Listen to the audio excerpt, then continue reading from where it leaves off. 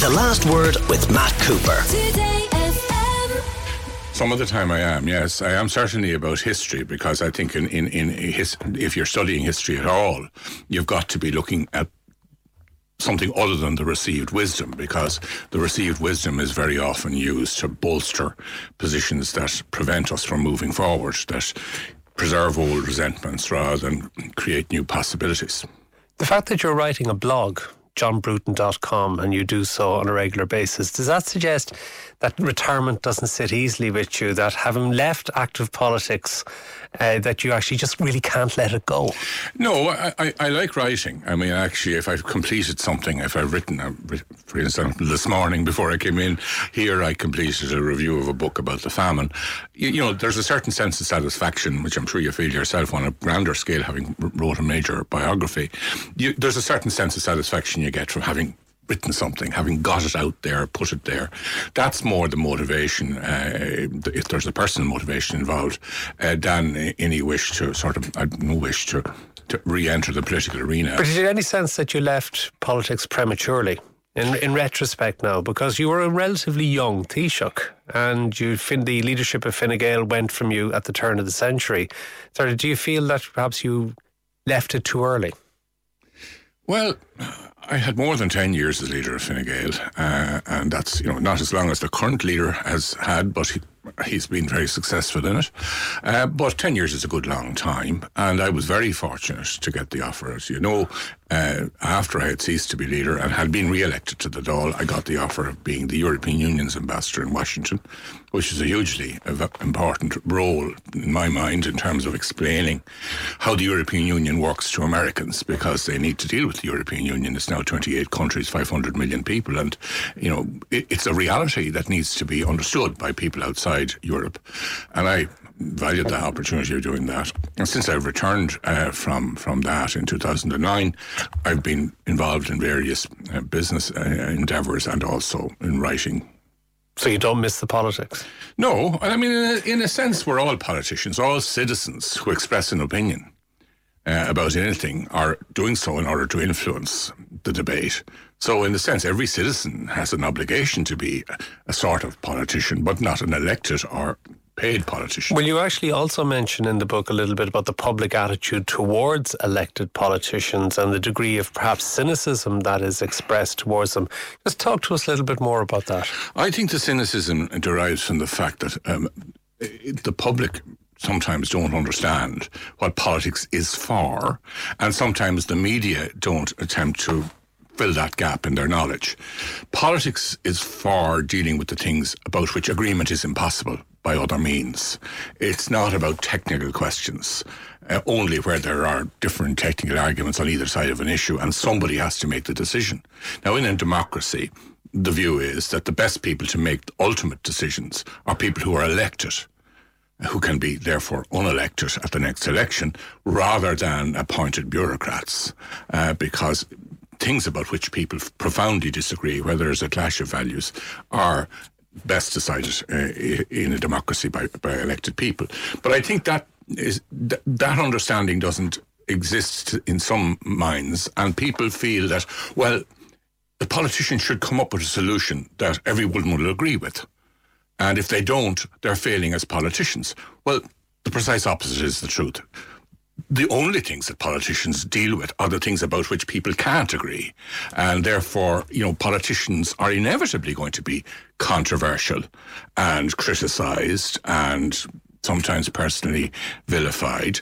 But that's part of the job. That's the service that politicians provide to the people in a democracy. How thick a skin did you have as a politician in dealing with such criticism? I had a thin skin, but I had a very good sort of healing mechanism. If something not very pleasant was written about me in a morning's newspaper, I would be very upset that day. But by the following morning, assuming I got a good night's sleep, I'd have forgotten about it. Or at least forgiven it? Just forgotten about it, or would you have forgiven it? Put it aside, should we say. Why, do you bear any grudges? No, I hope not, because I believe, as the book argues, about faith and politics, including religious faith, and our obligation, and I believe my obligation as a Christian is not to hold grudges, it is to forgive and forget. Your Christianity, your Catholicism clearly is exceptionally important to you, but there seems to be a groundswell of opinion, particularly amongst younger people, that a separation between church and state, particularly in the area of education, is essential. And that seems to be something that you're fighting against. Well, I probably wouldn't have written anything about religion and politics at all if I was producing a book 20 years ago, because it didn't need to be done. Because at that time people accepted that it was reasonable for people to be influenced in their political activity by their understanding of the values that they derive from their religious belief. And 20 years ago, people would have believed that if children are to be given a good ethical upbringing, that often that is helped by their having a religious faith, because if you behave ethically and believe in the next life, you believe that there will be an accounting for unethical behaviour that you might have undertaken at the end of your life when you move on to the next stage. That's part of Christian belief and other religions as well. And therefore religion, if you like, supports ethics and supports ethics in children as they're brought up. That would have been accepted 20 years ago. It's increasingly controversial, and I disagree. But I imagine an awful lot of non-believers believe that they too are capable of being ethical people. And I accept that fully. But I think that for those who do have religious belief, the view that you will have to give an account of yourself, and we believe in accountability in contemporary life, well, in the things that you are not asked to publicly account for, that you do privately, you will also have to give account for them if you're a Christian believer. But why should that be at the point of death? But why should that be part of the state school curriculum? If people want, for example, faith instruction or faith formation, should that not be something that is done privately outside of the state-funded school system? But we don't have a state school system. We have a system which, and this was a controversy that was fought out in the 1830s, where Ireland insisted that schools, Irish politicians, elected politicians, insisted that the schools would be religiously managed. So we have Church of Ireland schools, we have Jewish schools, we have Muslim schools, and we have Catholic schools, Catholic managed schools. But funded by the state. But the teachers are funded by the state. Some of the funding is provided by the local faith communities, but most of the funding comes from the state. But I mean, the state has a constitution which acknowledges the existence of God. The state acknowledges that religious belief is important. It guarantees freedom of religion. But if people are to freely practice their religion, they must understand it.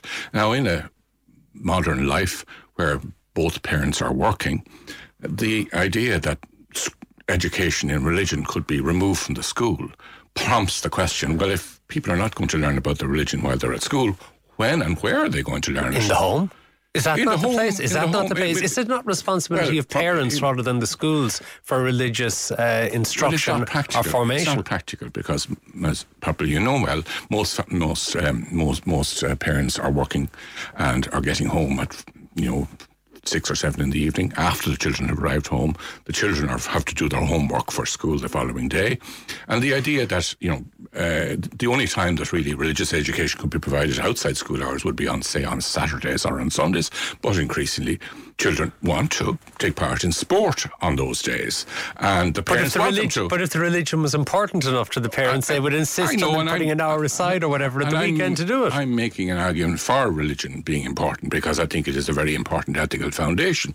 But it would be easier for everybody, and if we believe religion is important, and I think as a majority of people, even those who don't maybe believe in it themselves, believe religion is important for the cohesion of society, we need to inculcate faith in the time that children have. Now, people complain about, is it 30 minutes a day? We devote, I think it's 2.5 hours per day to Irish. And a large... Should we? Well, I think arguably not as much. If people are complaining about there not being enough time for science or not enough time for mathematics... Or physical education. Perhaps we could look at the amount of time we spent on languages, on English and Irish. We spend more time on teaching languages, I think, in the primary schools than most other countries do, because we But then how do you accommodate the people who do not want religious instruction in the schools? Well, one needs perhaps to develop ethical programs for them that are not faith-based. That can be done. I mean, I think obviously people need to be accommodated, and children and the wishes of their parents need to be accommodated. But that we should be finding a practical solution to that, rather than suggesting that religion has no place in education, which seems to be the argument that is being advanced in some quarters. I need to take a break. I want to talk to you more about the European Union, which features prominently in your book, and a bit as well about commemorating 1916 and 1914 when we come back after this short break. John Bruton, former Taoiseach, remains with us. This is The Last Word with Matt Cooper on Today FM. You invite them. No, it's better if it comes from you. Really? Do I have to? Oh, for goodness sake, just call them. Larry wasn't keen on having his girlfriend's parents around for Christmas nibbles. What do you call this stuff again? Antipasti. It's delicious. But then again, he'd never had Christmas nibbles before.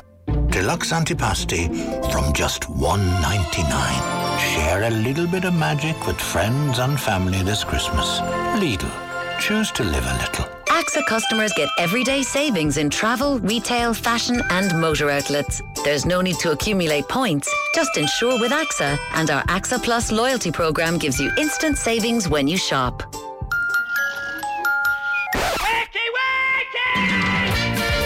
Smith's Toy Superstores, we're keeping all our toys and games awake a little longer from now until Christmas. So now you can do your shopping right up until 11 p.m. in store from Monday to Friday. Pop in store until 11 p.m. Monday to Friday, or visit smithstoys.com anytime you like.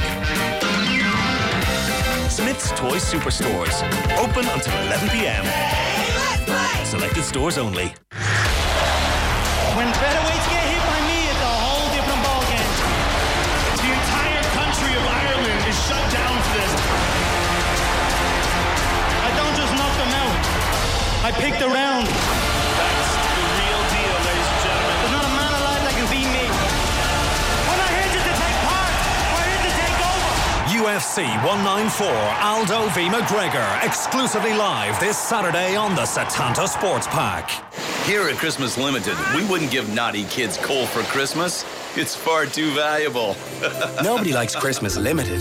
That's why Meteor is unlimiting your Christmas with up to €80 off the latest super fast 4G smartphones and unlimited calls and 6 months double data for just €20 top up. Have an unlimited Christmas with Meteor. Just go in store or to meteor.ie. Subject to availability. Sign up to our Simplicity plan and opt in before January 11, 2016. See meteor.ie for terms. Feeling depressed? Blue? Do your friends laugh at you rather than with you? Then come laugh at us. We don't mind. Come see that lad from The Fear, Fred Cook. And Republic of Telly's Kevin McGahern. At our double-header show, When Two Become One, on the 27th of February at Vicar Street. Two of Ireland's best comedians. Within their price range. Featuring a night of stand-up comedy. Music. Secrets. Live chickens. Free sandwiches. No homework. And that's a guarantee. When Two Become One, February 27th at Vicar Street. Tickets from €22 on sale now from Ticketmaster and usual outlets nationwide. The Last Word, sponsored by 3 Business, your total communications partner. 3 works for business. Welcome back. John Bruton, the former Taoiseach, former leader of Fine Gael, is with us. His new book is called Faith and Politics, which is a collection of essays on politics, economics, history and religion. I think it's fair to say you are an European Union enthusiast, uber enthusiast, one of the most enthusiastic politicians in the country about Europe, and not just because you were the EU ambassador to Washington for a while. But what happens if Britain decides to leave the European Union? Should Ireland remain in the European Union if Britain goes? It'll make life difficult for Ireland if Britain leaves, but I think we should remain in the European Union. Why? Given that culturally we're closer to Britain and to the United States of America, to English language speaking countries, closer to Boston than Berlin, as Mary Harney once said. Culturally, also economically, that the vast bulk of our trade is with those countries. Why stick with the European Union, continental Europe, if Britain is not part of the EU? We should stick with the European Union because the European Union is a good thing for Europe and we're part of Europe. and because Britain, if it were to leave the European Union, would be making a profound mistake in terms of what's good for Britain and what's good for Europe. And I don't think we should abet them in the mistake that they may make. But why would it be a mistake? Even if Britain leaves the European Union, it's heading to be, if it stayed in the European Union, the biggest, strongest single economy within the European Union, despite not being part of the euro. Well, I think that we must put this in context. The European Union was created, and previous Conservative leaders like Edward Heath understood this. The European Union was created to build a structure of peace in Europe by making the countries of Europe, the nations of Europe, so dependent on one another, mutually dependent, that they could never afford physically or materially to go to war with one another ever again. Now, and the idea that Britain should be indifferent to what happens on the continent of Europe and should not take part in trying to build a structure of peace in Europe is belied by history. Britain has been repeatedly dragged into continental European wars. In 1814, 1815, we had the Battle of Waterloo. Britain was involved in a long European war prior to that. The Crimean War, the First World War, the Second World War. On each of those occasions, turbulence on the continent of Europe led to British and Irish people losing their lives in very large numbers. So Britain has a vested interest in preserving the peace of Europe. And the European Union is the way of doing that we have available to us at the present time. It's not perfect. And perhaps but can I suggest Britain within the European... far from perfect at present. I'll give you two concrete examples of how the European Union has failed. One is in dealing with the refugee crisis at present, an ongoing failure, and the other was the economic catastrophe of 2008, in which countries like Ireland were hung out to dry when there was no sense of collegiality, and we were left to carry the cost to save the euro and to save the European Union. Well, let's look at the counterfactual. Suppose there was no European Union and those two things happened. Supposing there had been a collapse in banks in 1 or 2 or 3 or 4 countries and the European Union didn't exist, what we would have had would have been a global catastrophe, sudden freezing of money all over Europe. Now, thanks to the European Union's existence, we did have a mechanism. But it was the euro's existence that caused the crisis. No, it wasn't. I mean, that's just not the case. The reality is we had, through lax monetary policy, initially in the United States, to overcome the dot-com bubble and the millennium bug and all those things, we had far too much money pumped into the system. Likewise, that was being followed in Europe, and we had that led to overlending by banks, which ultimately led to bubbles, which ultimately and inevitably led to a crash, which was entirely foreseeable. Now, without the European Union, we would have had a disorderly series of mutual devaluations, vicious competition between states to ensure that other people took the pain rather than themselves. And we would have had possibly a repeat of the 1930s, where you had exactly that, competitive devaluation in the early 1930s, leading to war in the late 1930s. That didn't happen, thanks to the existence of the European Union. Admittedly, the European Union hadn't a ready-made plan to deal with the problem immediately it arose. It had to deal with it on the job, so to speak, but it did, and it has dealt with it. At Ireland's expense, and then subsequently agreed look at the Greece's record. expense. Ireland is now growing at a rate of, as it's 7%. Well, that's if you believe the statistics. Well, okay, let's say 5%. It's still very, very good. And it shows that thanks to our being helped through that issue. Now, I agree with you. The terms were not as they ought to have been.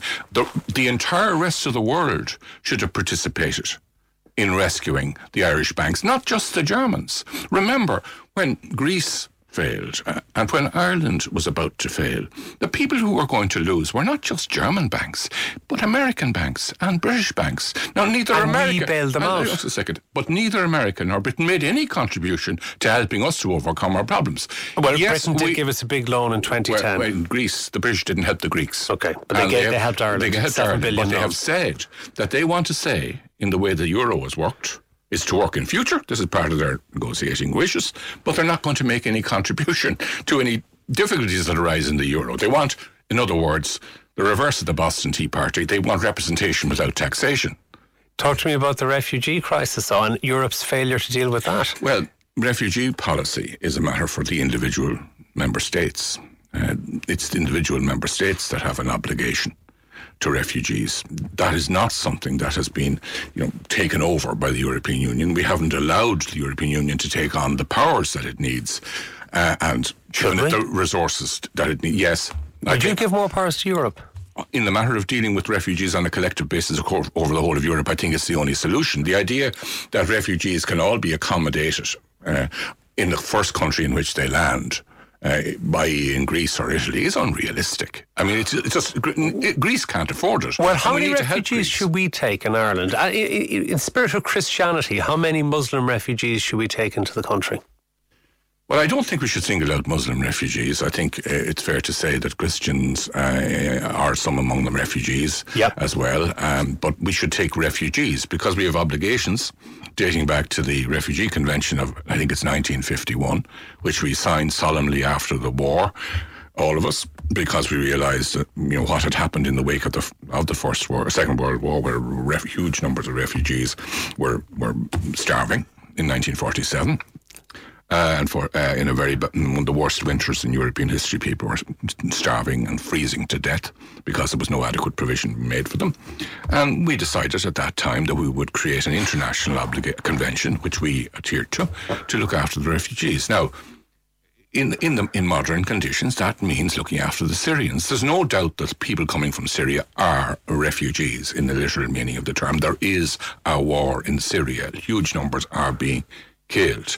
Now, the ideal solution would be to find a way of stopping that war, but it's very difficult because there are so many different parties involved. But the non-governmental organisations this week said we should take 22,000 refugees. That was a number they put on it. The government is committed at present to taking 4,000. Lots of people in this country are arguing, well, we should be looking after our own first, our own housing crisis, our homeless crisis before we take refugees.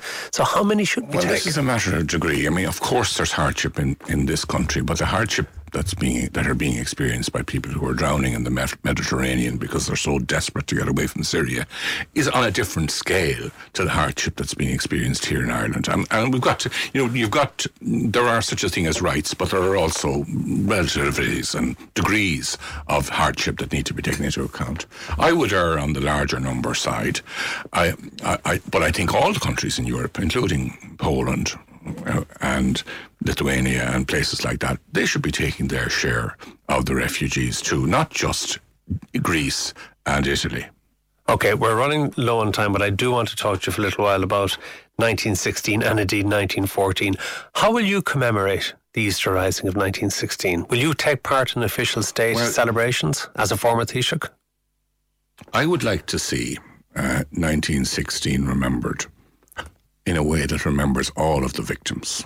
Remember, the majority of the people who were killed in 1916 were civilians who had not chosen to take part in a rebellion, but they suffered either at the hands of the volunteers who were shooting people who didn't stop at checkpoints that they had set up, or members of the police who were unarmed and known to be unarmed who were shot dead by the volunteers at the gates of Dublin Castle, for example.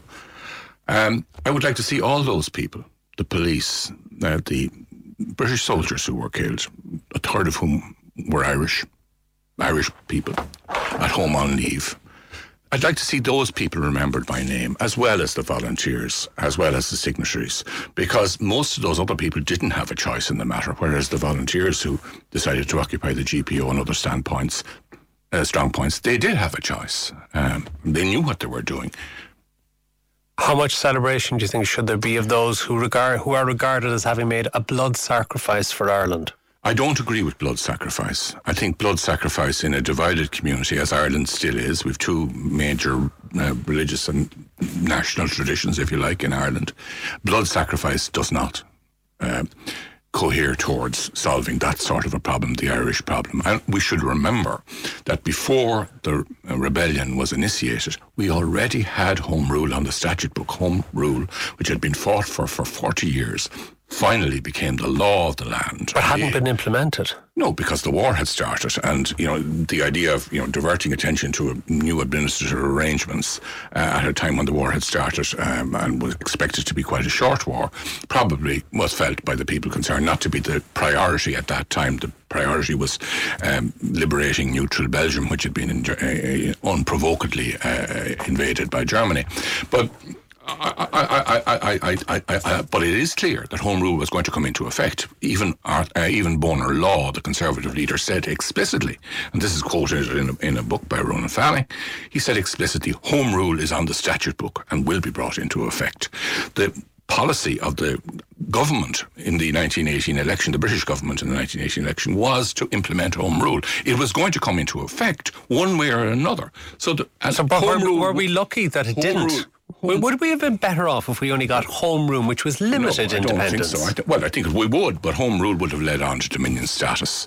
Remember, once Home Rule came into effect, you were going to have everybody having a vote, which hadn't been the case in earlier elections. Universal suffrage from 1918 on.